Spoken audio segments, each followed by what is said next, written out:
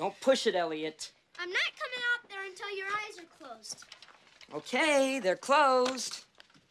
I'm just gonna kill you.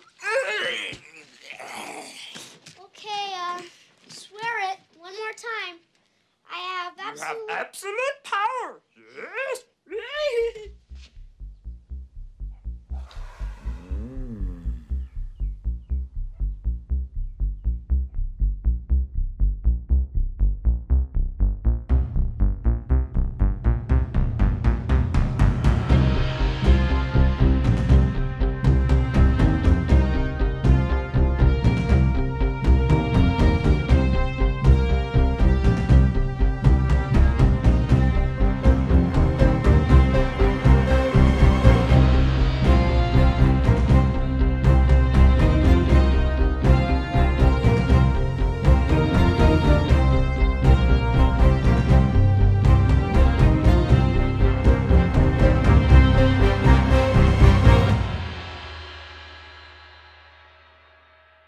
Greetings, fellow ramblers, and welcome back to Ramblin' and Amblin' Podcast, the podcast where we fly off on our bikes on a moonlit night and look down at the forest of movies from Amblin Entertainment.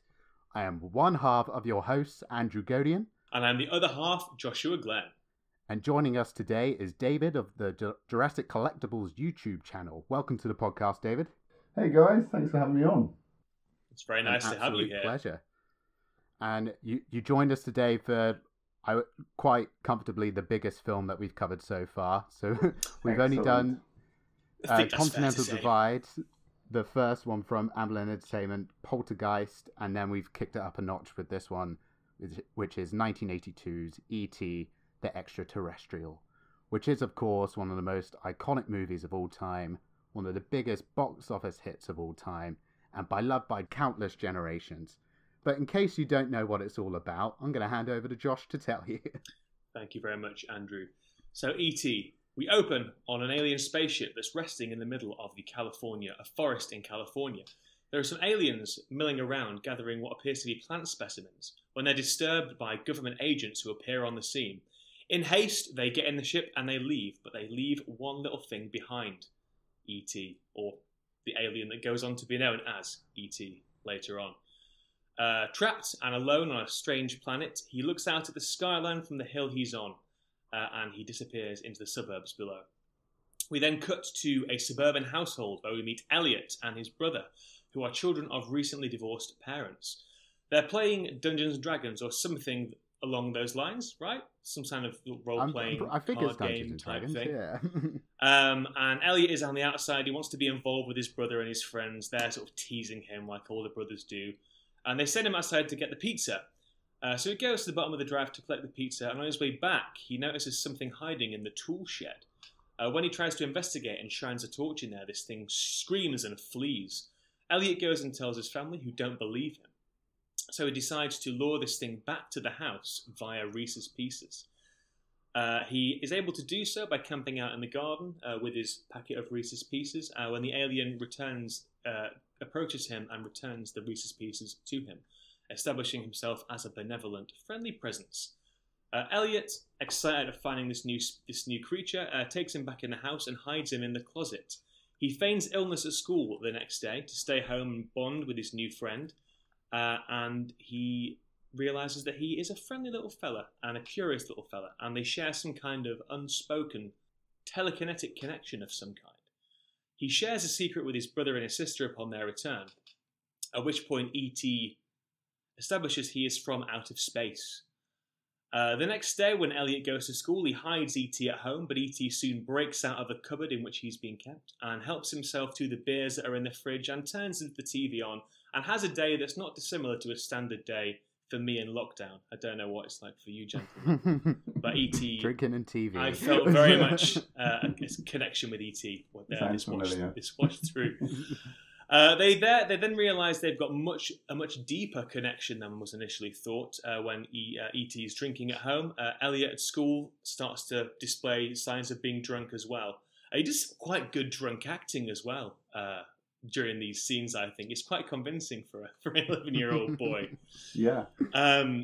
Elliot gets drunk and he launches this insurrection in the classroom, whereupon he releases the frogs that the classroom was about to dissect, and he kisses the girl that he fancies in a manner of two people kiss in the movie that E.T. is watching on the TV screen. So Elliot is brought home after having been told off by the teachers and probably his mother. And when he gets back home, he regroups with his brother and his sister and E.T. in the bedroom, and E.T. tells the kids that he wants to contact his home. So he assembles this fun little communications device to contact his people back on his home planet, and the kids sneak him out on Halloween night to send this signal. Alas, when Elliot wakes up the next morning, E.T. is gone. Elliot is returned home to his aggrieved mother, and Elliot's brother Michael runs out to find E.T. and locates him collapsed in a river, dying. As he returns E.T. back to the home, the government agents who've been monitoring the house throughout this whole scenario then make themselves known and invade the home and take over control of E.T. And that is when things start to take a turn for the worst. And that's where I shall leave you. Okay. My favorite tagline that I discovered on my journey into this was it sounds like the start of a song where it reads like, "He is afraid, he is alone, he is 3 million light years from home." Now, David, I'm largely familiar with your work through Jurassic Collectibles, but you're also one of the first people that kind of put their hand up when we put out a tweet asking, inviting people to kind of say what films they'd like to join us for a discussion of, and E.T. was like up there on your selection. Definitely. And so what is it about like E.T. for you that kind of makes it as like, clearly you're a big Spielberg fan and a big Jurassic fan, but I think I think Spielberg is very good at kind of like childhood whimsy. I think E.T. is up there as being like a staple of childhood whimsy, and Amblin. I think Amblin is, as you know, in terms of all the films that Amblin has produced, has a kind of a sense of childhood sort of POV, like you're seeing it from the perspective of a child and being part of a child's imagination. And I feel like E.T. is a perfect example of that. And I don't know, I think growing up with E.T. is different to probably seeing it as an adult, I think, because it's very easy to buy into that world if you've seen it as a child and grown up with the film, because you relate a lot to the kids in that position, and it introduces E.T. through kind of fear. Really, you fear E.T. at first, so that really draws you in as a child, because you're thinking, oh my goodness, what is this boogeyman? But then it turns into this, benevolent creature, which is even better, because it's like a friend. It's like, an imaginary friend that's real. So I think as a child, I really bought into that, and it's always been probably my second favorite Spielberg film, next to Jurassic Park. That makes sense. I don't know why. Yeah. I don't know why I even thought to ask for a second there. What's it gonna be? What could it possibly be? I'm a big Tintin fan. That would be a curveball plot twist. But yeah. Can you guys remember when you first saw it, E.T.? I thought we'd probably touch upon this because it is such a childhood staple. And the short answer is no. I can't remember a time in which I hadn't seen E.T. It's always been a film that I have had seen and known intimately. I don't remember seeing it for the first time. I remember just it always being there and returning to it very frequently. Likewise, it was just always there. It was a bit like, I can remember the first time I saw like Empire Strikes Back. I saw a clip of Yoda, I remember. Yeah. But with E.T., it's one of those ones that I feel like I grew up with it always there, and it was always on TV. And I just remember the BMXs and the kids riding on their BMXs. I just remember the appeal of it all. It just drew me in right away. So it feels like I've never had a first viewing of it, but I must have at some point. What about you, Andy? Do you have a... Yeah, I have a really weird brain for things like this, so I can remember pretty much the first time I saw anything. Can you? Wow. Yeah, I have a very weird memory. I was 4 years old, and it was on BBC One Jesus, Christmas. man. Wow. And it's funny you bring up the kind of idea that you enter into it initially like fearing everything that's going on, because it used to really scare me. Oh, it is scary. It is really like the scary. first like 20 minutes or so, I was like genuinely terrified of this creepy little thing just like in the back garden, and then you come around to like really caring about this creepy little thing from the garden, like when suddenly it's all looking a bit like it's going a bit pear-shaped. So that is my distinct memory. I can really remember the kind of like opening shots in the forest, like just really freaking me out when I was a kid. I can really remember that. It does start off as the credits unroll over a black background. The music is quite ominous. It begins on quite a literal ominous note in John Williams' score. So it very much plays on that otherworldliness and the fear of that unknown element. Yeah, and you don't see the like full ET anatomy. Like, you know, if it was something that you weren't supposed to fear, they'd usually show, you know, the face, and you'd see that it's a benevolent creature. But no, all of the creatures are either obscured by trees or you know, fog, or they're being slightly out of focus. A red glow. So all of these signs tell you that it's an ominous creature, and you're not supposed to see it because it's scary. So it uses the language of kind of alien horror up until that point. And then the music is creepy inside the ship as well, with like the clear mushroom things and stuff. Everything looks so weird inside that ship as well. It does. And there's like a tree with a face on it, and the face looks really grumpy and kind of weird. It is just kind of one of those weird, that if you watch it young, it's so kind of bizarre and abstract, you can't quite understand it, and that becomes scary because you don't understand it. So, I think there's a thing when you watch a film as a kid as well. There's a thing where, because your sense of time is so different to what our sense of time is now, every film feels like a million years long, and you kind of you live inside the film for what feels like weeks. And I think also the way that a kid watches a film is not a traditional. You don't watch it thinking of it as a 3-act structure. You watch it and you fixate on particular details. Yeah, like the one I always think of. I used to watch the Aristocats as a kid an awful lot. And the creme de la Edgar is something that to this day is a palpable memory to me. I can almost taste that thing, you know, from watching it so much. And the bugs in the Lion King as well, stuff like that.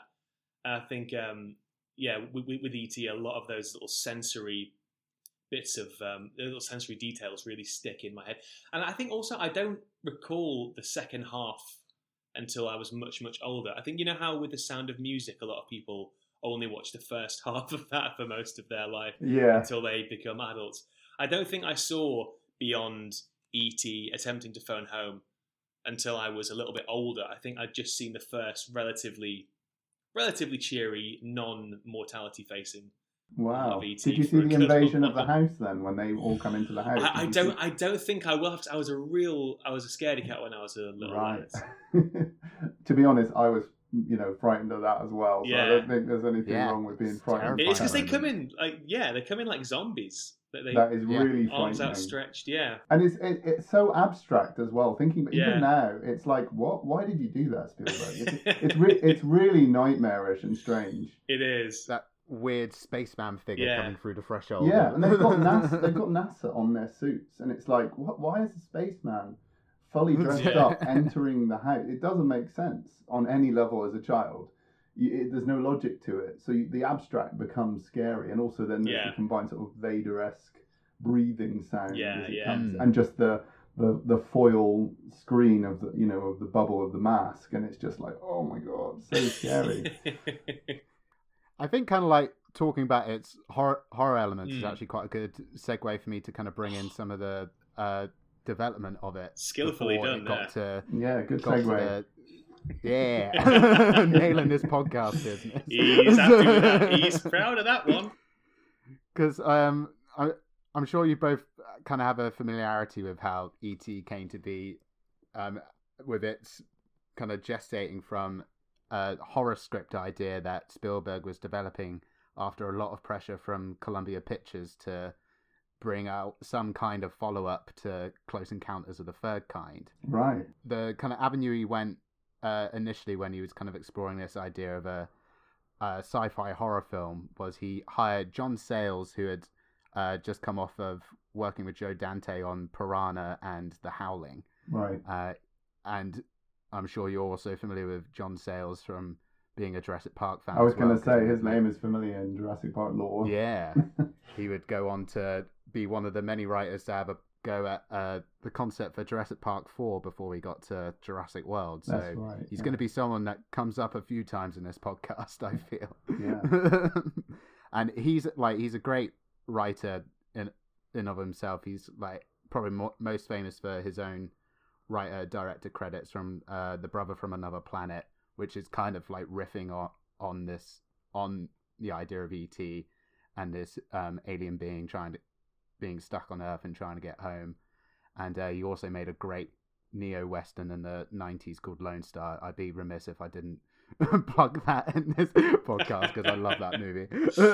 I brought up Wild Wild West in our first episode. You brought up Lone Star. Now we've both got our Western pet projects. We're balanced out now. But going back to his relationship with the origins of E.T., the script that Spielberg got him to develop was called Night Skies, which, if you are interested, it's quite easy to find online. Just type in the Night Skies screenplay and you can get it up on a Reddit thread very easily. That's what I did before that, and I'm pretty sure you could probably find his Jurassic Park 4 script in a very similar fashion. Mm. And this script that he wrote has been described by some as straw dogs with aliens, and you do very much get that vibe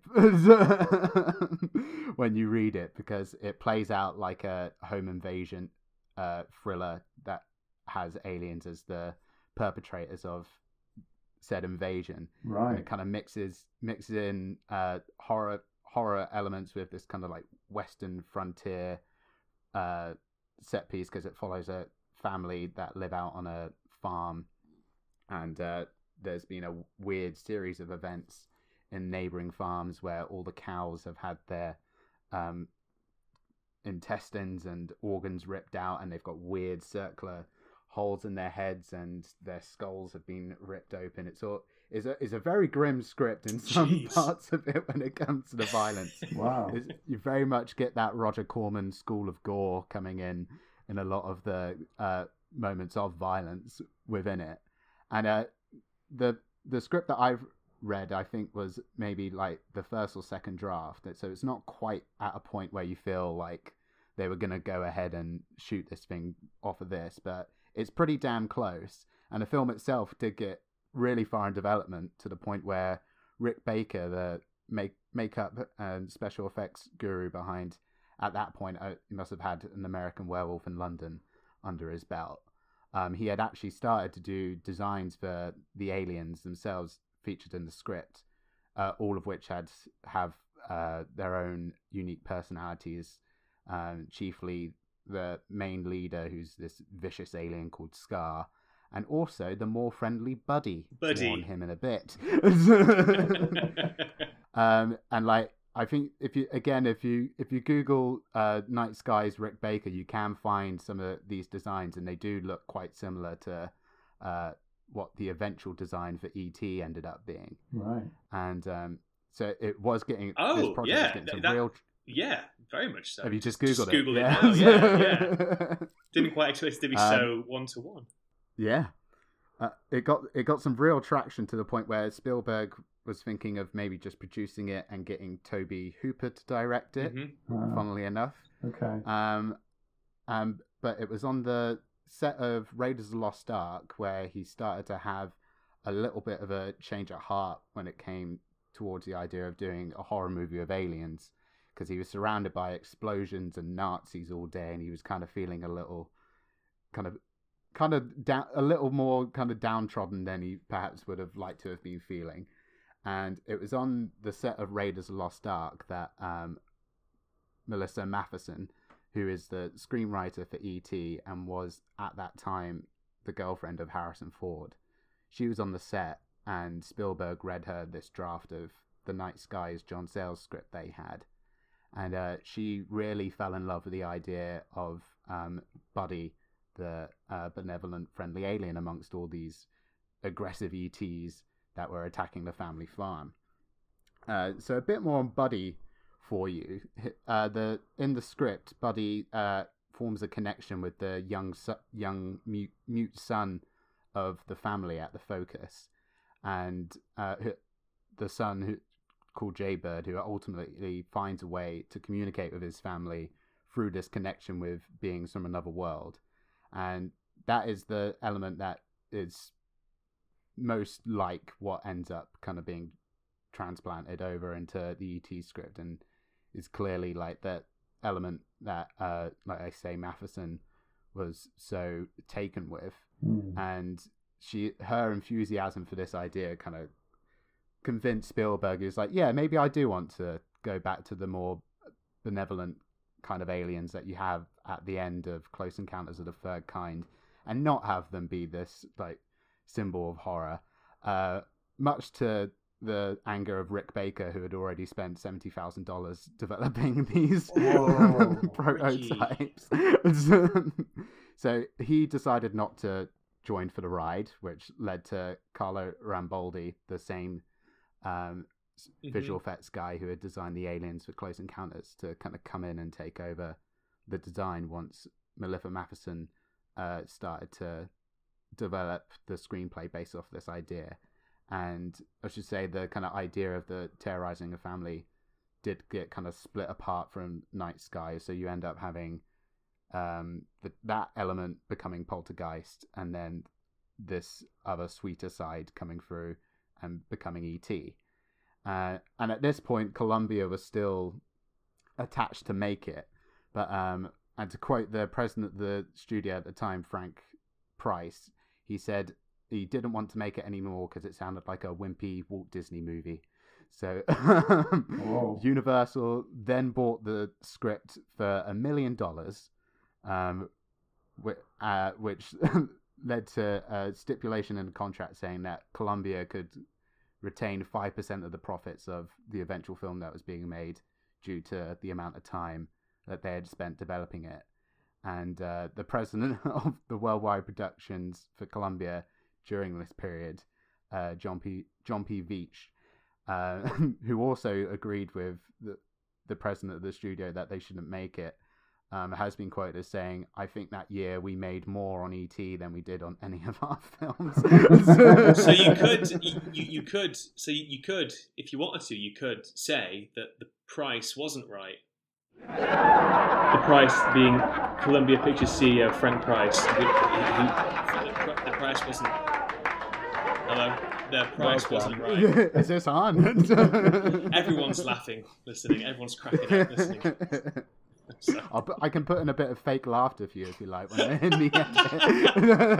So you'll have the fake laughter, and then you say, "I can add the fake laughter." Yeah. Straight out. Take out the bit that you said about the fake laughter. No. And all this is staying in. Okay. Well, who was it at Universal Studios who was more receptive to Spielberg coming on board?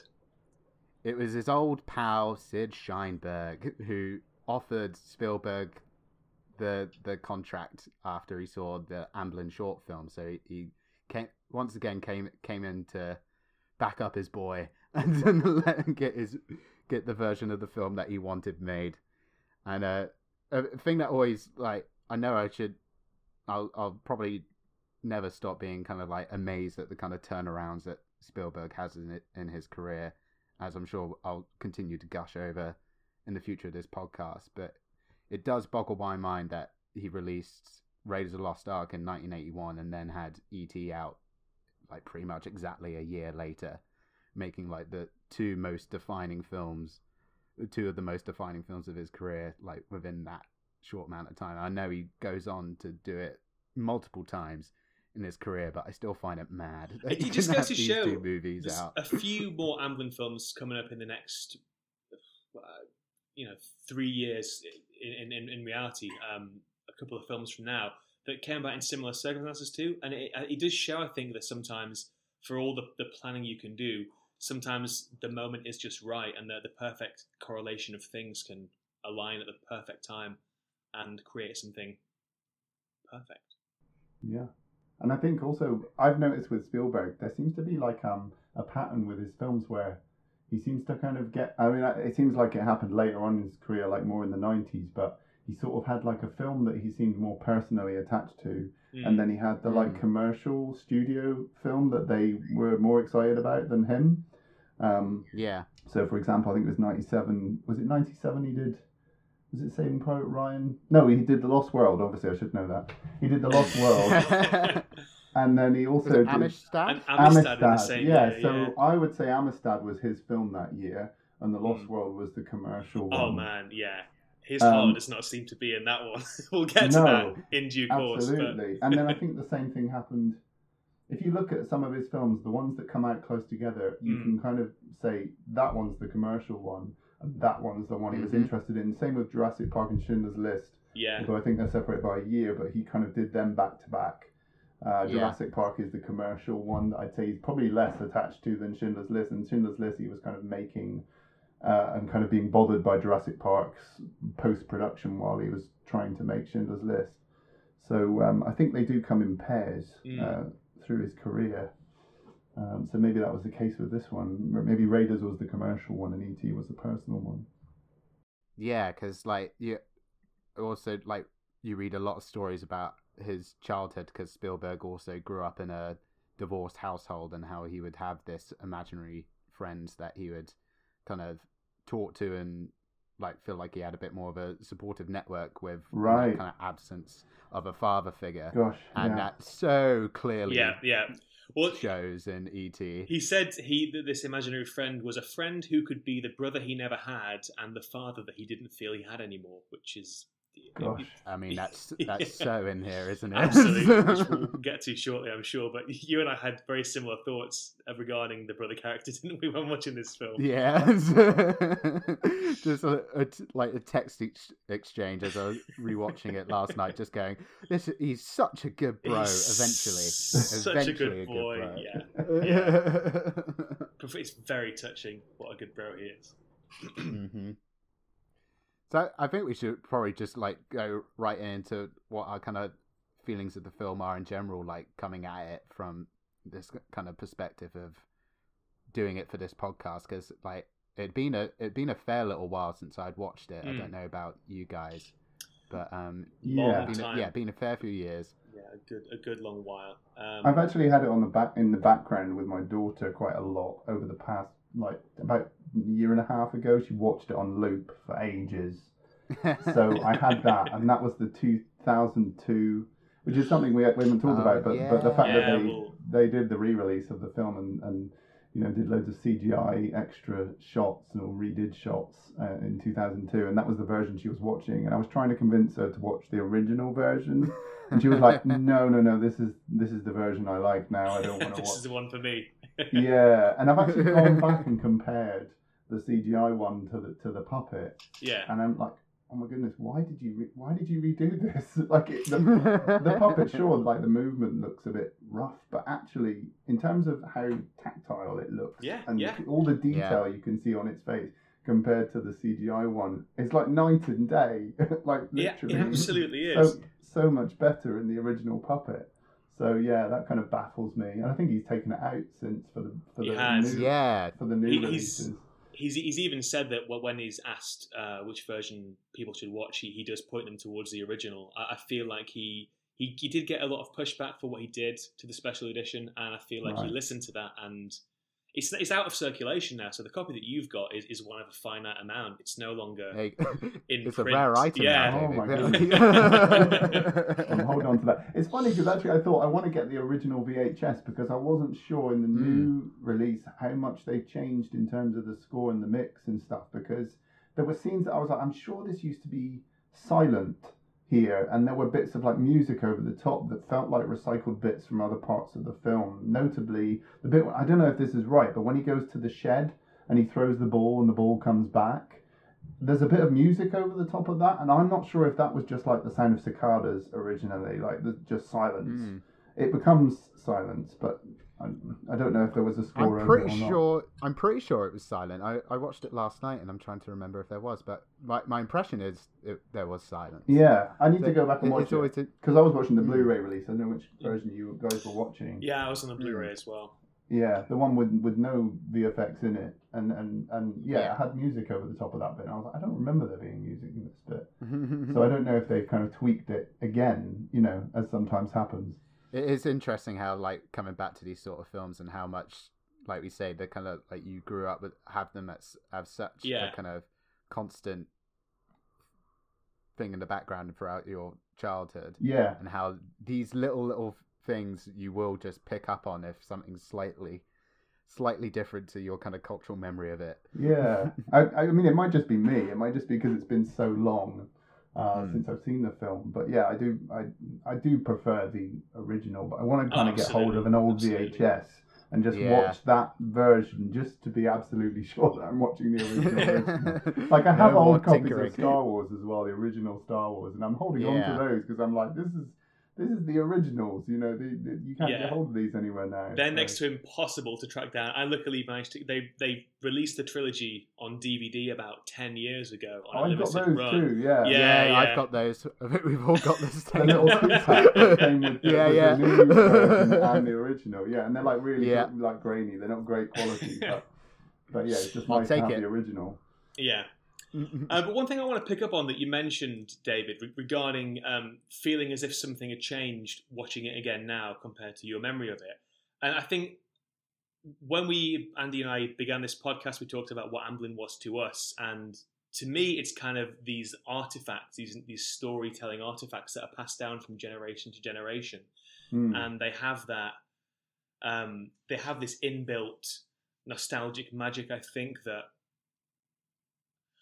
I don't know. It travels with you throughout your life, and I think E.T. is the best example. It's the most Amblin-esque film, literally because it forms the logo, but also because it really, I think it does the Amblin thing in its most pronounced way. And with anything that you watch when you're a kid, as you progress through time and you watch the thing again, you bring a different perspective and you bring all your life's experiences. And the film is never the same, even if it isn't digitally tweaked or remastered or anything. What you bring to it means that it's never the same when you watch it again. And watching E.T. again now, I can't think when I last watched it. It's definitely not since I've moved down here, which was 5 years ago. So, not since maybe my late teens, early 20s I've watched the film. And watching it again now, it hit in such a profoundly different way. It's always been a film that I found very, very emotionally affecting. One of the things I retained from one of my first viewings as a kid was the sadness that you feel as their relationship kind of starts to dwindle. But watching it again now, I was just really struck by how raw the emotions are in the second half, and it really obviously it ultimately does bring them back to a place where you can feel good and feel warm at the end of it. But I don't think it's not a cookie cutter happy ending. I think it's a film that allows you to work through these raw emotions and leaves you in a place where you understand them a little better. Does that make sense? You feel prepared to say goodbye at the end because you've you've kind of had like the false departure with E.T.'s apparent death. So then when you have the real departure, you feel prepared for it because you've kind of been through this once already. And also it's a happy departure this time. So you get that sort of. But it is intrinsically like almost like a tragic film, really. I mean, it's quite sad. He gets chased off the planet, basically. So it is quite sad in that way. But it's funny because the only people who really understand this creature are the children.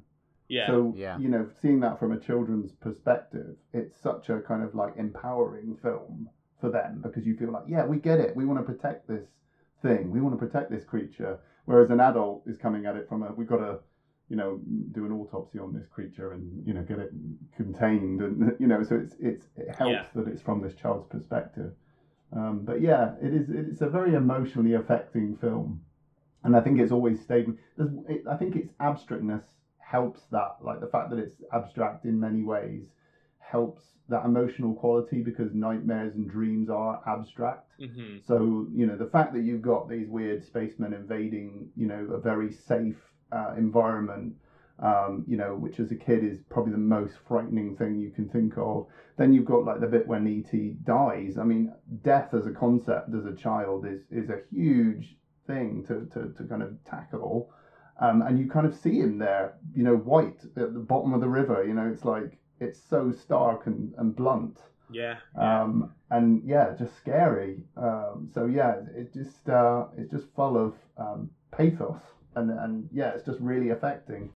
Mm-hmm. Yeah. I in preparation for this, particularly from like reading the John Sayles script, I felt kind of compelled to rewatch Close Encounters of the Third Kind in like quite close proximity to going into my rewatch of E.T. And I'm glad I did, because like kind of going off on what you were saying about how this is so much about the way the children are feeling and the way they connect to E.T. I do really like the kind of way that you can look at E.T. as a spiritual follow-up still, because it's kind of like picking up the pieces of the family left behind at the end of Close Encounters, when Richard Dreyfuss has gone away from his family and goes, spoilers for the end of Close Encounters, but he goes up with the aliens.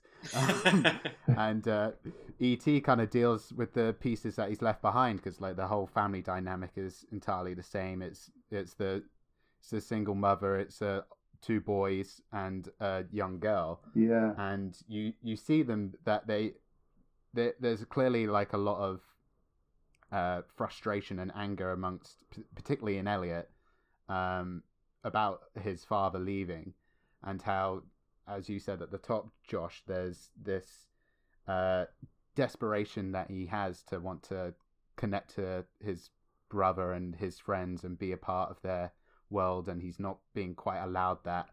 But E.T. coming in, suddenly he has this companion who does listen to him, who doesn't speak down to him or doesn't disregard what he's saying. He's quite literally hinging himself on every word that Elliot is saying. Well, Elliot's got absolute power, don't forget. Yes, absolute power.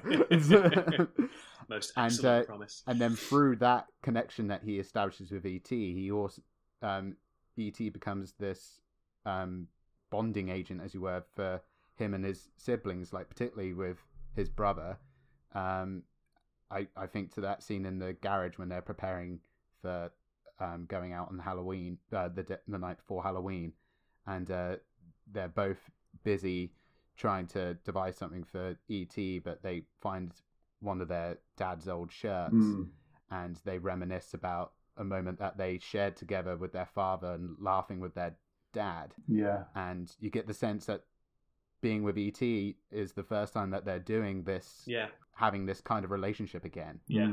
And again, I think it kind of plays off the way you see Richard Dreyfuss in Close Encounters. Whenever he's with the kids, he is kind of this goofy playmate. He's not really much of a like stern father figure. He's goofy and fun, and I feel like that is a void that is very much missing from Elliot, Michael, and Gertie's life, and E.T. fills that kind of silly, goofy playmate vibe and hole that they're all missing. Definitely. Which is why both the ending then works as a complete catharsis of them having an actual moment to say goodbye to this figure that they've had in their life.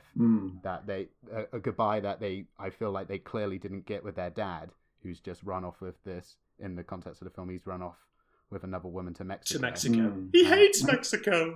And the poor mum is just trying to keep it. I noticed actually when she's like reversing out of the house, you can hear her like mumbling and she's still talking about Mexico, and she's still talking. Yeah, and the pizza, ordering the pizza. She says first, she says ordering the pizza under her breath, and then she goes, "I'm going to Mexico." Like, she's still holding on to it. Like later on in the movie, I was like, "All right, that was ages ago. That was days ago." But that's I love Dee Wallace. Oh, in this movie. she is just outstanding in this movie.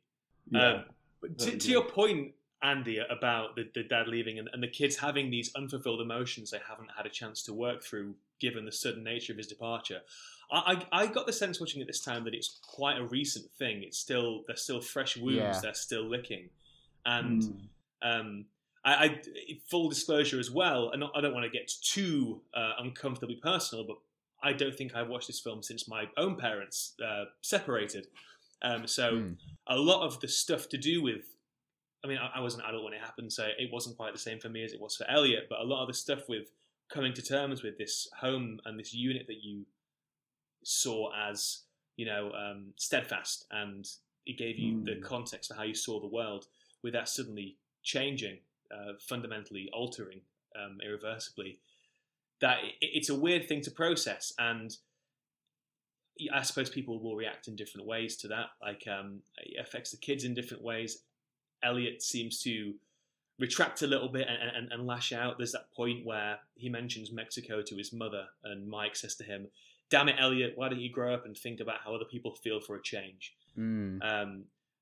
Mike has his friends, and he kind of retreats into his friendship circle. Gertie has her, she's the youngest, she kind of has the watchful eye of her mum, and Elliot kind of falls through the cracks. And I really felt what Elliot was feeling in a way that I hadn't been aware of existing previously, like that kind of an emotional numbness seems too dramatic, but it's you're so blindsided by this thing that you do struggle to process it a little bit.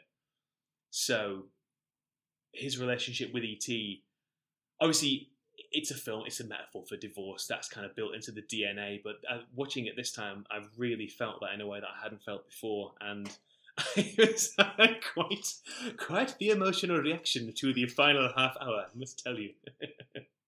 That's very fair, man, and I'll have to admit something here. Yeah, I was wondering.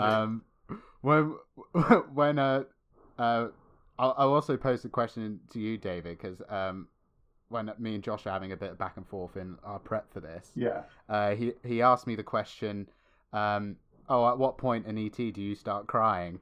And my answer to that was, I've never cried at ET. Oh wow! And then cannot believe that. Have you cried at ET, Dave? Yeah, I think the ending is pretty much. I think it has moved me to tears. I think I'm trying to think if there's a bit earlier in the film. I think when he's found dead and they're in the bathroom. I think I'm quite moved by that part as well. But yeah, I think it's mainly the ending, just the crescendo with the John Williams music at the end. It's like, it just bludgeons you in a good way, but to me, it's in a way that I think is irresistible. Pretty much from when they find E.T. in the river, right up until the end. The bit that always tips me over for some reason, the bit that tips me over is when they're being chased down the street by the feds and they're approaching the blockade in the middle of the road. Oh yeah. And they finally take off and they fly over the police officers that have shotguns, not walkie-talkies. And that particular moment is always the bit that makes me go from fighting it back to yeah. I don't know why that is. It's just such a satisfying moment, and from that point onwards, it just perfectly caps off all these beautiful dramatic ducks that it had lined up. Well, it's interesting that you highlight that point, because that is the point where they make a physical departure from grown-ups. Yes, that is the point when they depart, adults essentially, and the issues, the emotional baggage that comes with them. So it's kind of like a very physical metaphor for that kind of departure.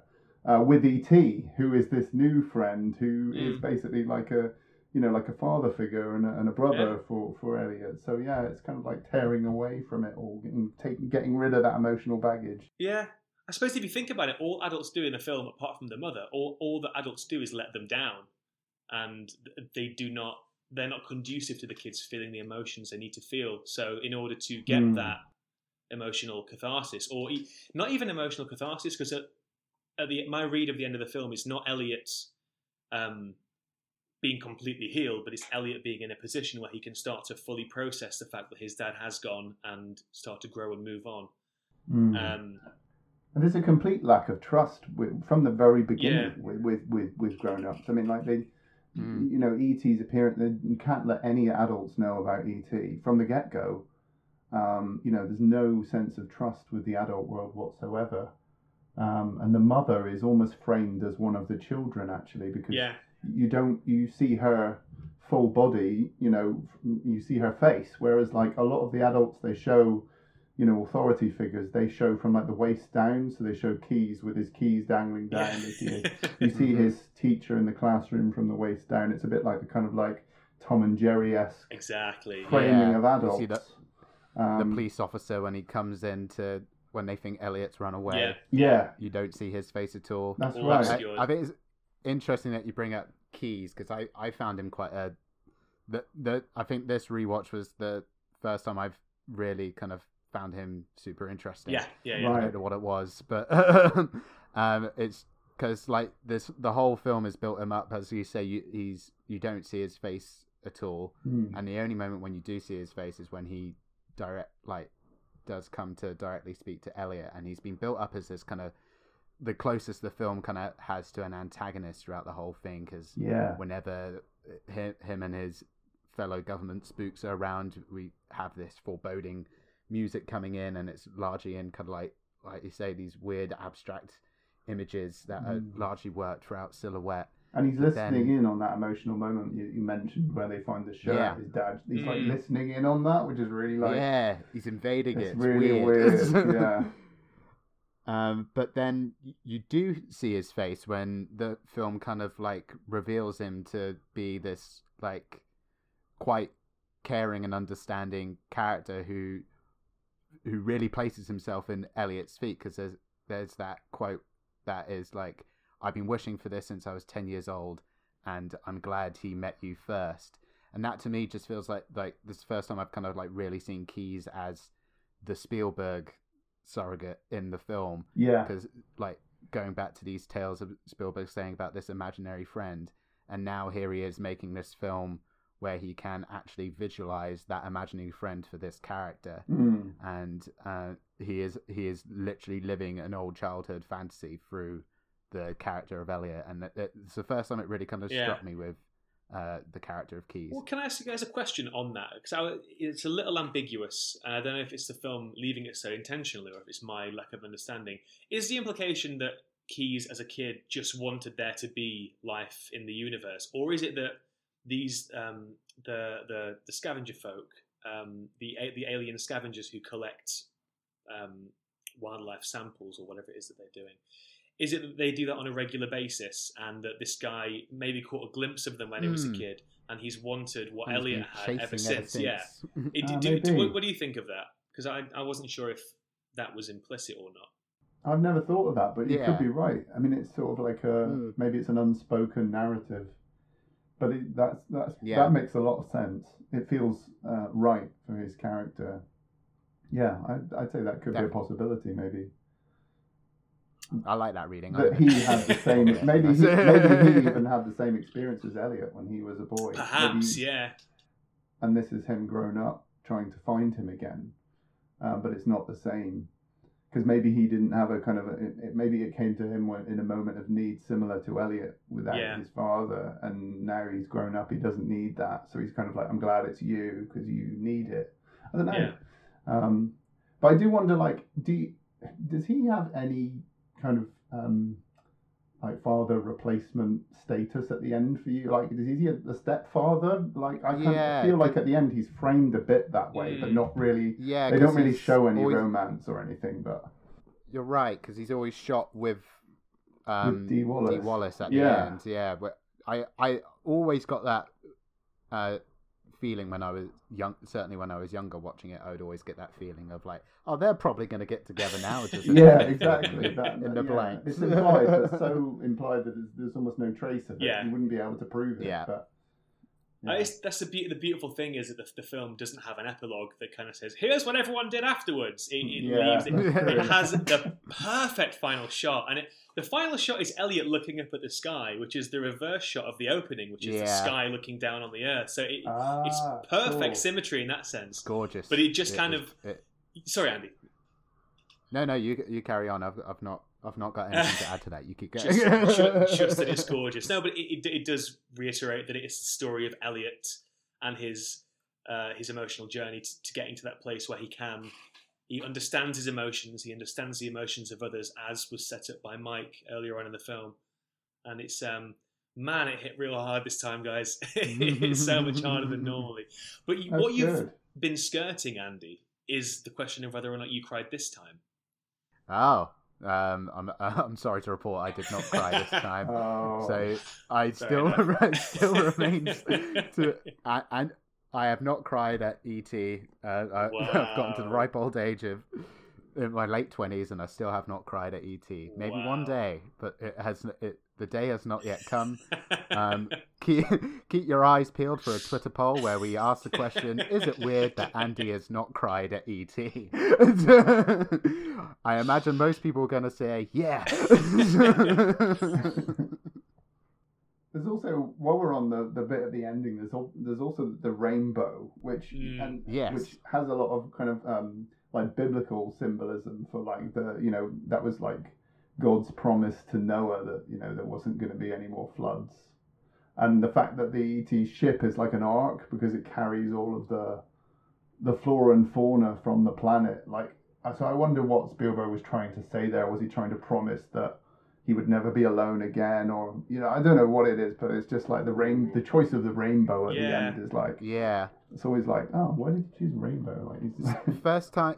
This time as well is the first time I noticed that Elliot has rainbow blinds in his room, which I thought was quite interesting. Didn't know that. Like That's amazing. Yeah, playing off that kind of similar idea, and there is quite a lot of religious evocation throughout it, like particularly when there's a resurrection at the start. Oh yeah,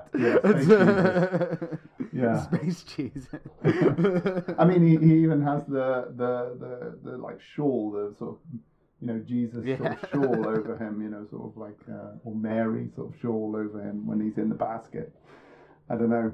Yeah, I suppose there is some symbolism there. That's true. And like kind of going back to this kind of like, you talk about the big moment for you is when like there is that big lift off from the cars over the police cars. I think, and we've kind of skirted around his contribution throughout our discussion here, but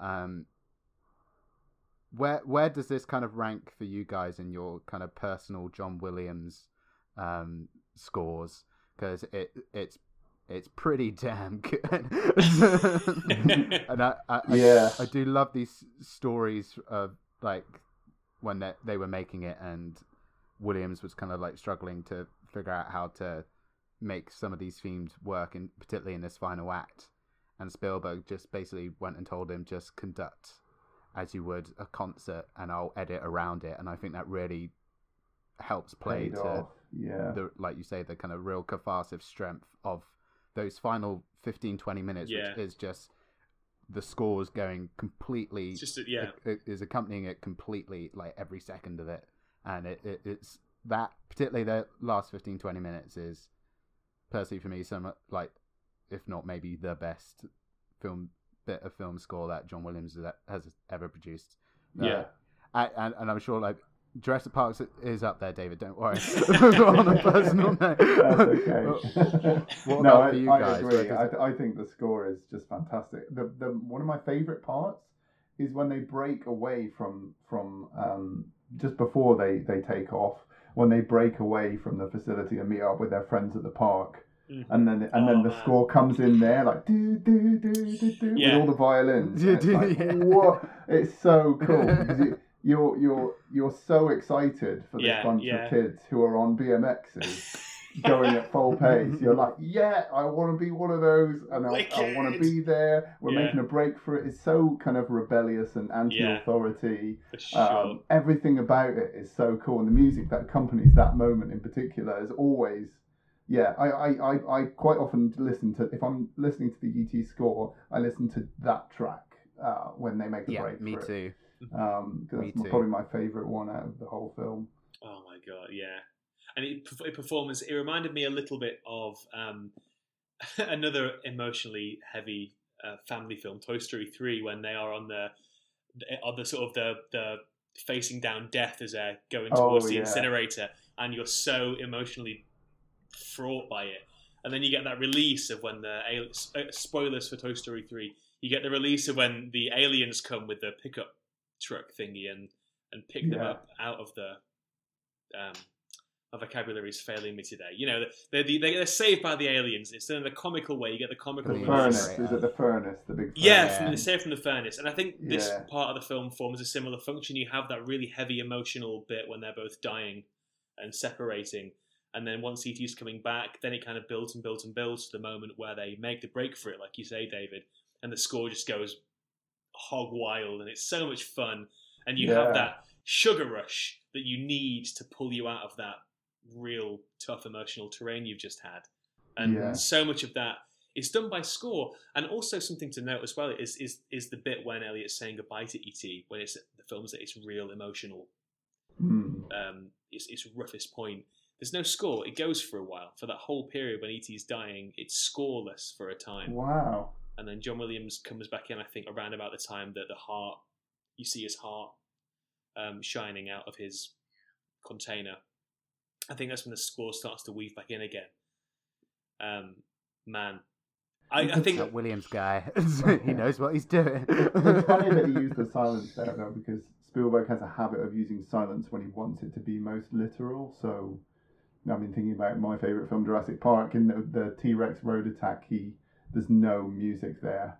Yeah. And that's probably the part where it's most literal, terrifying. And it's the same with that part in E.T. You need the silence to just kind of hear those sort of diegetic sounds of the breathing and just the heartbeats and just like, and that makes it most, you kind of lean in because you're like, where's the music gone? What's going on?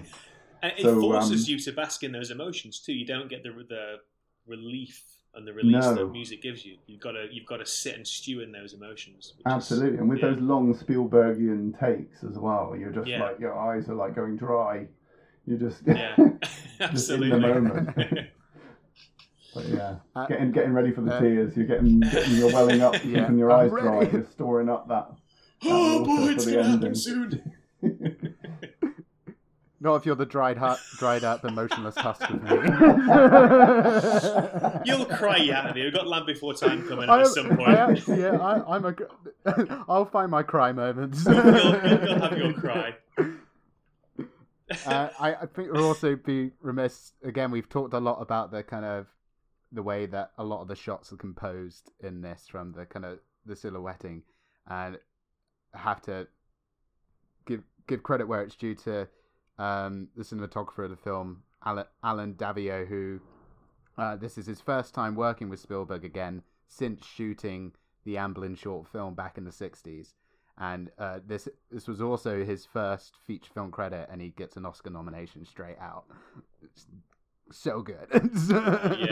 Yeah. I some of the shots in this are absolutely breathtaking. Like, there's the one where Elliot first kind of goes up to the peak of like that mountainous area near his home, and he looks over the kind of suburbs, and you see just his bike going up and him, like, that's amazing, that shot. And I love the setting, actually. It's sort of like a very sort of like slice of 80s American suburbia when America was really booming and they were building houses everywhere, and you've got these, wooden timber structures of the houses that they're all racing around in their BMXs, and it's just very much of that time. Like, it's just a very characterful backdrop, I think. Spielberg always does these very nice suburban settings, doesn't he? Like, very sort of homely feel, but also very distinctive. Which I think is quite interesting, like this coming like straight off the back of the kind of the very similar suburban environment that we saw in Poltergeist. Yeah. I was going to say, it does remind me of Poltergeist very much. I don't know if they set in the same place, but... It's very eerily close. Yeah. It must... Well, this is San Fernando somewhere in Valley. Northern California. Yeah. I wonder if... It might well be. But it's be. just the way they caught those houses being built and used them as a backdrop. It's like, that, they didn't pay for that, I'm assuming. That was just kind of coincidental, I'm imagining. Mm-hmm. I don't know. Maybe location scouting, they were like, hold those buildings for a minute. That looks great. We want to film that. So, yeah. It's the same with like the forests as well, which I think is like largely on like the outskirts of Culver City in California, and just like keeping that like choice to shoot from the child eye's perspective so consistent throughout, and having this forest also kind of look beautiful and almost otherworldly, just because like some of the trees and that make up this landscape are so huge and so kind of cut up and a bit warped that it kind of it feels like quite an apt environment that E.T. wants to run to be able to have the capability to go home. They look like redwood trees. Are they Californian redwoods? I think, they're really tall, aren't they?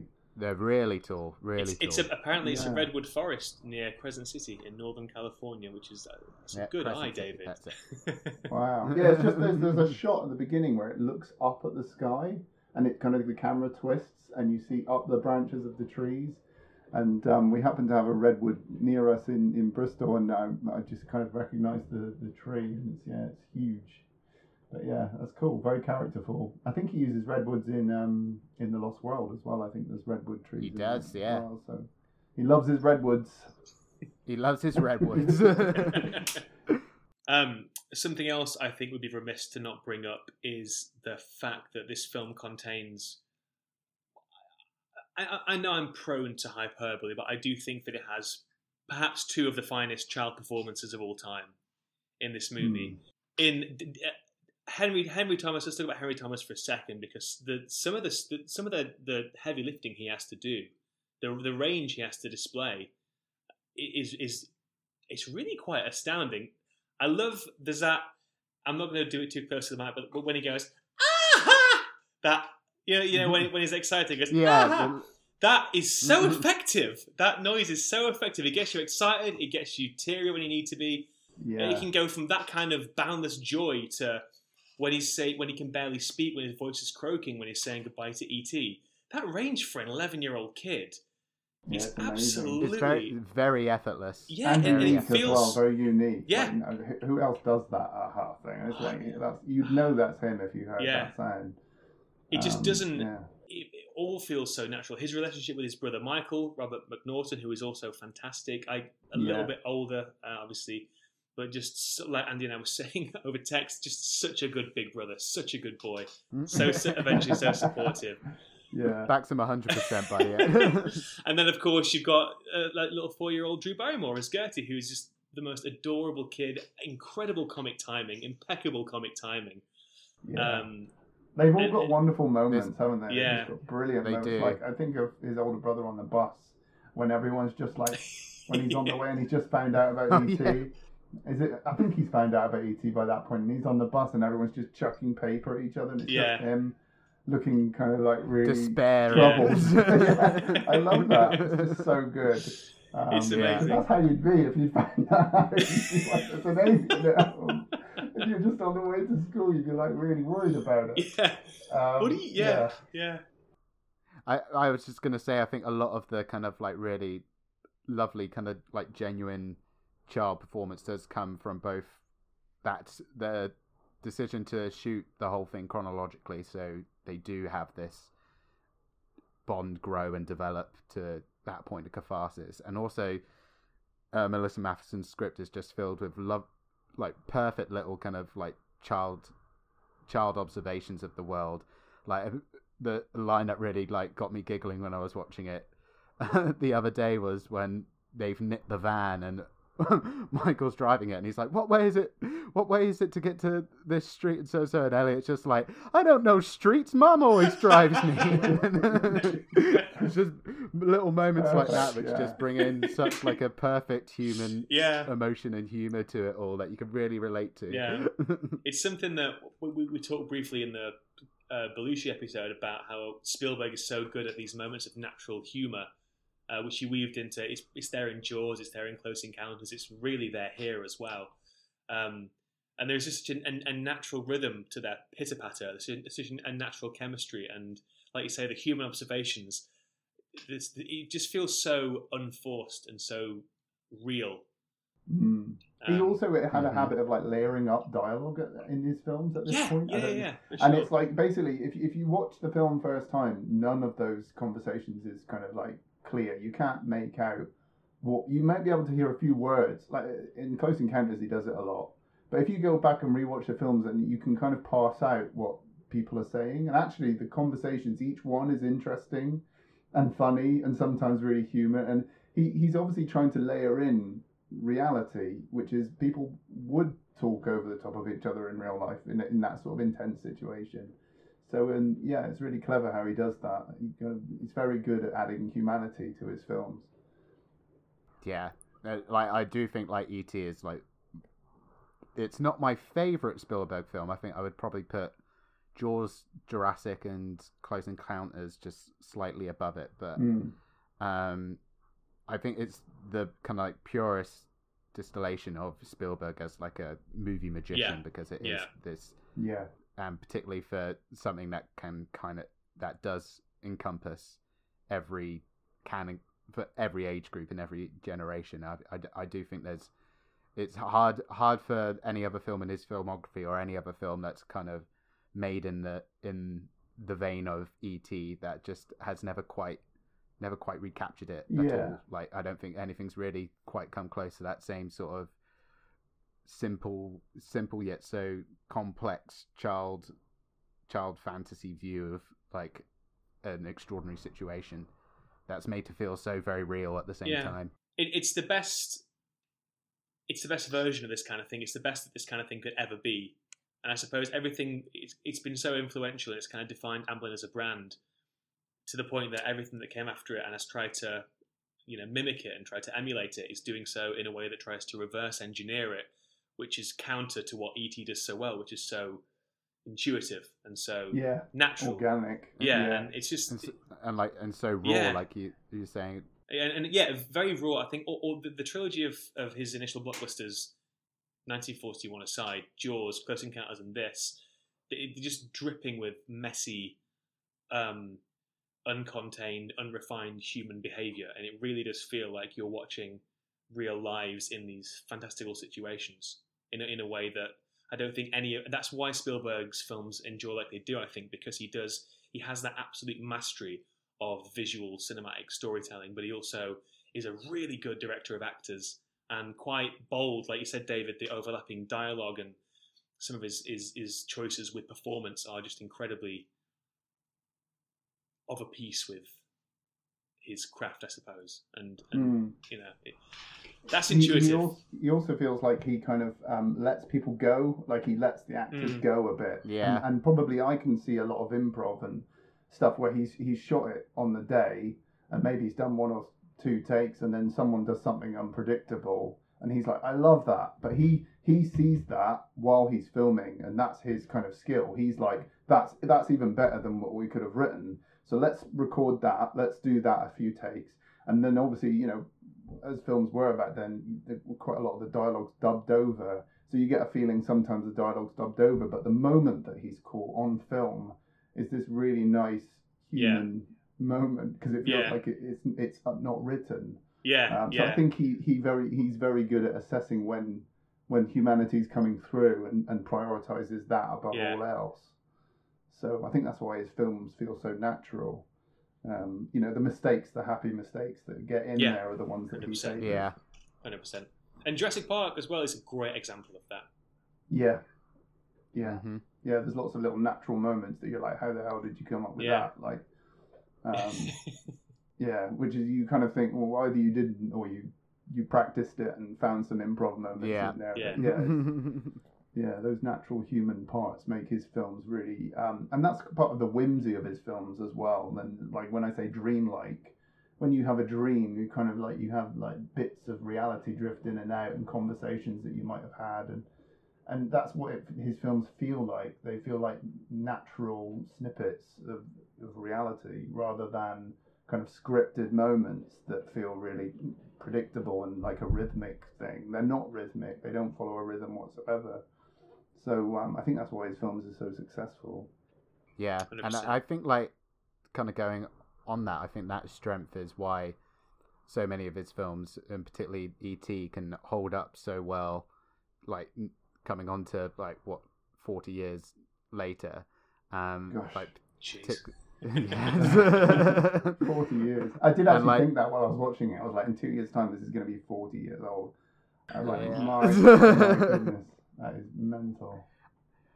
And like, and it's so many big properties like this, just end up being slightly have some of the kind of shine dulled either by kind of like a overexposure that like have sometimes threatened ET, but ET's been such in that spotlight still, and still hasn't really had anything removed from it as a result. No, right? Not at all. I think I remain glad that they didn't go ahead with the sequel, because I do think that would have Can we somewhat robbed it. I did look a little bit look into the sequel. Shall we just talk about the proposed plot of the sequel? Well, please do. Cause Yeah, sure. Yeah, I remember it being preposterous. ET2 Nocturnal Fears, in which Elliot and his friends are kidnapped by evil aliens and attempt to contact ET for help somehow. Oh, I always hate it when they introduce new aliens into an alien. Yeah, oh, story. It's like, you've got one good alien. Just, one alien's chance enough, but having two aliens is just too preposterous. It's just, they did it with Independence Day 2, and it never worked. Yeah. It was just not having that again. I really like the idea that like Universal just asked him to pitch one, and he just went in with the idea of, I'll just pitch the worst sounding thing. Really put him off. Yeah, Good idea. but like we should say that one little element of the kind of legacy that may have in some way, I think it just adds to the endearing nature of its legacy, is the absolute dumpster pile of a video game that was made. The worst video game of all time. It's got a huge legacy as well. Yeah, because like E.T., the most successful film of all time, you'd think it'd be one of the biggest video games of all time, but like they rushed this game out and it literally sunk Atari. It was like one guy made it, wasn't it? It's pretty much one guy. Yeah. Which is amazing in itself, even if it's the worst game imaginable. Yeah, That's yeah, still impressive. exactly. That It's an achievement. got full control over the game. Have either of you two played it at all? No, I haven't. No, I would love to. No, never. No. I don't know how. It's one of the ones I'd like to play just to see how bad it is.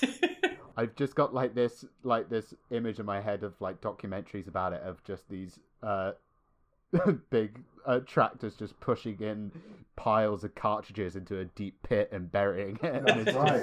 Yes. It's such an image I have in my head that associated with the legacy of E.T. It's been covered quite a lot, hasn't it? In lots of documentaries, Yeah. it's been covered. And they didn't think it was real for ages. They didn't think it existed. Yeah. And then someone actually found the buried pile of E.T. cartridges, which is just like an urban myth becoming real. It's just so bizarre. I want to see that movie of the guy who discovered the pile of Atari cartridges at E.T. Oh, you got to watch it. Yeah, it's really good. And also, one other thing I didn't think we mentioned was the inclusion of Harrison Ford. Yeah. Because he was going to be in the film. Am I right in thinking he was going to be the principal? That's right. Yeah. Yeah. We get pulled off to see. And in a way, I kind of feel like that's a good cut, because Yes. the idea that's of you a going smart off cut. to the principal is potent enough, I think. And you don't get an answer. You just see him being pulled away. You know he's going to the principal. You don't need to see it. So, Even in the 2002 special edition, Spielberg decided to not include it because he felt That's it would right. change. I think he said it would change the DNA of the film or something along those lines. It would be very distracting. would. It would be very distracting. Even if you don't see his face, I think it would. Because I even think Peter Coyote sounds quite a bit like Harrison Ford as it stands. Yeah. So you might think it's the principal who's actually listening into his conversation with his older brother. It becomes really a whole other film altogether. But yeah, I think did you actually? I haven't seen the deleted scene in ages, but is it out there? You don't see his face. Oh, you yeah, don't see it's his on face. the. Okay, so they use the same You don't technique. see his face. Okay. Yeah, it's largely from behind the principal's It's so desk strange and that when you focusing think on about that Elliot. now, watching it as an adult, the whole not showing adults thing is very peculiar. But it's like, Yeah. it's only as an adult watching it that you feel this is really unsettling. But as a child, you just kind of accept it, and you're in the children's Yeah. world, so there's no need to focus on that. Yeah, it's a bit weird, isn't it? It is. Strange device. I love it. I think it works so well Yeah. for it. Oh, absolutely. The Yeah. Tex Avery approach. Yeah, it is literally. Kind of going off on this, like, little pieces around ET as well. Have any of you gone on the theme park ride? I'm 'Cause I so think this must have pleased you been one of asked this. Yes. the... Oh, you went on I it. feel like this Wow. this must have been one of the first like Amblin theme park rides as well. Yeah. I feel like. Yeah. I Have mean, you both, I haven't, have you both I haven't been on looked it? that up. I've not been on it. No, I was in Florida in like 2001, but we never went to Universal. We just did the Disney park. Yeah. Ah. No, Something I rue to this day. it's one of those experiential things. Like there's the Amity Island Jaws ride. I think that's still there in Universal Studios Florida. LA, yeah, I'm not sure if it's up and running anymore. It may have Well, at least felt- when I went there in 2014, I don't think it was actually up and running at the time. Maybe it is now, but I thought they closed it. Yeah, And they may and well didn't they have. destroy the boat as well, or something really horrible? I don't know. And the Oh, the boat God. used to be there, the actual original boat, and I'm not sure if that ended up being destroyed or something tragic happened to it. I've got to read up on that, but yeah, I think Spielberg was pretty gutted about that. It's a great ride, but I really miss So those the- experiential rides. There was Which one did you go on, Josh? it was the ET out of Adventure interest? ride at Universal Studios Florida. Florida. It's That- yeah. I think that one's still going. I think. Is I hope it? so. That one's still operating. That one's Wow. still operating. The That's California amazing. one isn't. When did it open? In the late 80s or something? Was it in? 1990 apparently. Oh. Oh right, okay, cool. So a little later down the line. And what was it like, Josh? Was it kind of like a big screen with a pre-recorded film, and you're moving along with a rig or something? How did it play out, the ride? It's kind of it's a fascinating thing. It's you're on a bike. You're on a little bike and you're riding along with ET through the trees, and you're being pulled on this rail through the trees with a little basket in front of you. And Right. then I think at the very start, as you're queuing up, you put in your name. So at the very, very end, when you finally get ET, and it takes you through all these sets, through the forest, up into space, up into the spaceship, back to his people. You physically return him to his people by yourself. And at the end, he Right. thanks you. Thank you, Joshua. Oh, what's Did it he actually say your name? Your name. It's in one of those eat up Martha kind of early 90s. How does that work Is then? it- Is it just you as a single person going on the ride? Yeah, Or it do is, 'cause multiple people get on this same bike. at the they're same time? they're Like individual circus bikes. They're individual bikes that you Ah, what, you have your own that you booth? ride one apiece. I can't. I'm trying to get. Let me see if I can find a picture. I'm trying to get my head around the logistics because it's a memory that I've got from about 10 or so years ago. ET. Yeah, the idea just fascinates me. that Adventure. It's just you on a bike. It is. It, Like, yeah. Just Everyone going up queuing through- outside for miles. Like yeah, it's one night at a time. It takes 2 hours, and then it's the next. They day. go This pretty Josh fast. is taking forever. Maybe I'm conflating. The pictures that I'm finding are. It's like a crop of bikes. Like you sit with a bunch of people on bikes. Right. On- okay. on That makes no bikes. sense. on a Right. platform. So there's like rows like of four people you're at a time. whole gang, I guess. Yeah, I Oh, suppose yeah, so. Yeah, that makes sense. With a basket in it. So maybe the name thing. Maybe I made the name thing up then. This is what And I'm talking as about with you're memory. traveling, is it video footage or is it like physical models going It's past you? physical models. It's screens and physical models that go past you. It's like sort of the Pirates of the Caribbean style approach. Right, You're going yeah, through yeah, these got living you. sets. It's very cool. In I'm very excited to learn it's still operating. in Yeah. Florida. There's Let's still go. a chance. There's still a chance. When the world opens back up, I'll meet you in the line. Jurassic Park ride first, obviously. Yeah. Yeah. And then We'll it- do them all. Well, something I'm, we'll I'm just. hoping the Jurassic Park one's still there, actually. I'm Well, I not think sure that if it's expanded. been I'm sure because there was the one that was the log flume ride. Then there was a right. pterodactyl a flying kind of gentle flying above the ground ride, and I think there was another one added. I think when the Jurassic World. I think I'm series right in started. thinking that, I think it's all been restyled like Jurassic Jurassic World. World, now, so yeah. it's not Okay, like that's the. what But I then thought. now you've got Harry Potter. Details. The Wizarding World is just across the lot from it now. In Right. Universal Studios, there's like it's But the one thing that Andy will talk about in a couple of episodes time is that the late great Back to the Future ride unfortunately has that's gone. been replaced by The Simpsons. Yeah, that was a really cool as well. There was the old Terminator ride as well, wasn't there? Terminator 3D back in the day. Something like Voyage Through Time, was it called? Something like that. And it was officially canon as well. It was an official sequel to Judgment Day. It's on the DVD. Directed it. Terminator 2 extras. You can actually watch it, I think. But yeah, it's a really weird one. It's got some really dodgy CGI in it. It's lovely.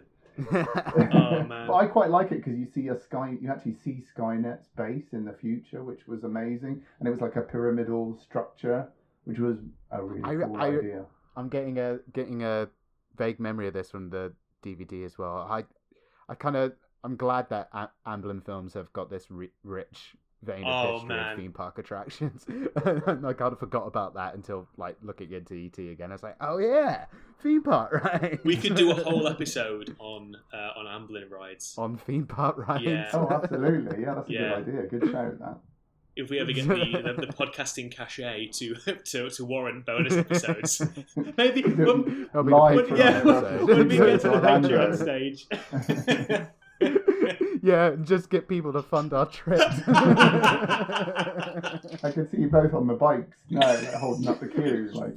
Thank you. Live from the ET ride, and we're just going past some trees. They're really real looking. They look brilliant. We're sorry, this isn't a visual medium, Zeke. And then at the end, it's like, thank you, Rambling the podcast.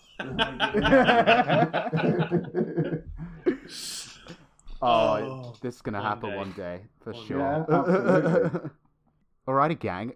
Unless there's any other points you guys wanted to make, I think we can wrap things up here. Yeah, I think that was a pretty good, extensive coverage of ET. I've had a great time chatting about ET with you guys. Thank you very much for joining us, David. This was as enjoyable as I was hoping it would be. It's been a blast. Thank you for having me. It's been an honour, and it's nice to be part of this new podcast. And I look forward to hearing the full thing back and listening back to the highlights of the ET ride again. And we'll see you whenever we do the Jurassic Park business, whenever that. I think rears its we'll head. definitely have to get you back for a couple of the Jurassics, I reckon. Yeah, definitely. Count me in for that, please. Speaking of the Jurassics, where can the good people find you if they feel so inclined to check out Jurassic Collectibles? Or they can go to youtube.com/Jurassic Collectibles. You can Google our Twitter. I think it's at Jurassic Collect. And same with our Instagram. And there's a facebook.com/Jurassic Collectibles as well. So you can find us all on there. And we try to post Jurassic World and Jurassic Park content. And my big thing is Jurassic Park stuff because I love the original. Oh, yeah.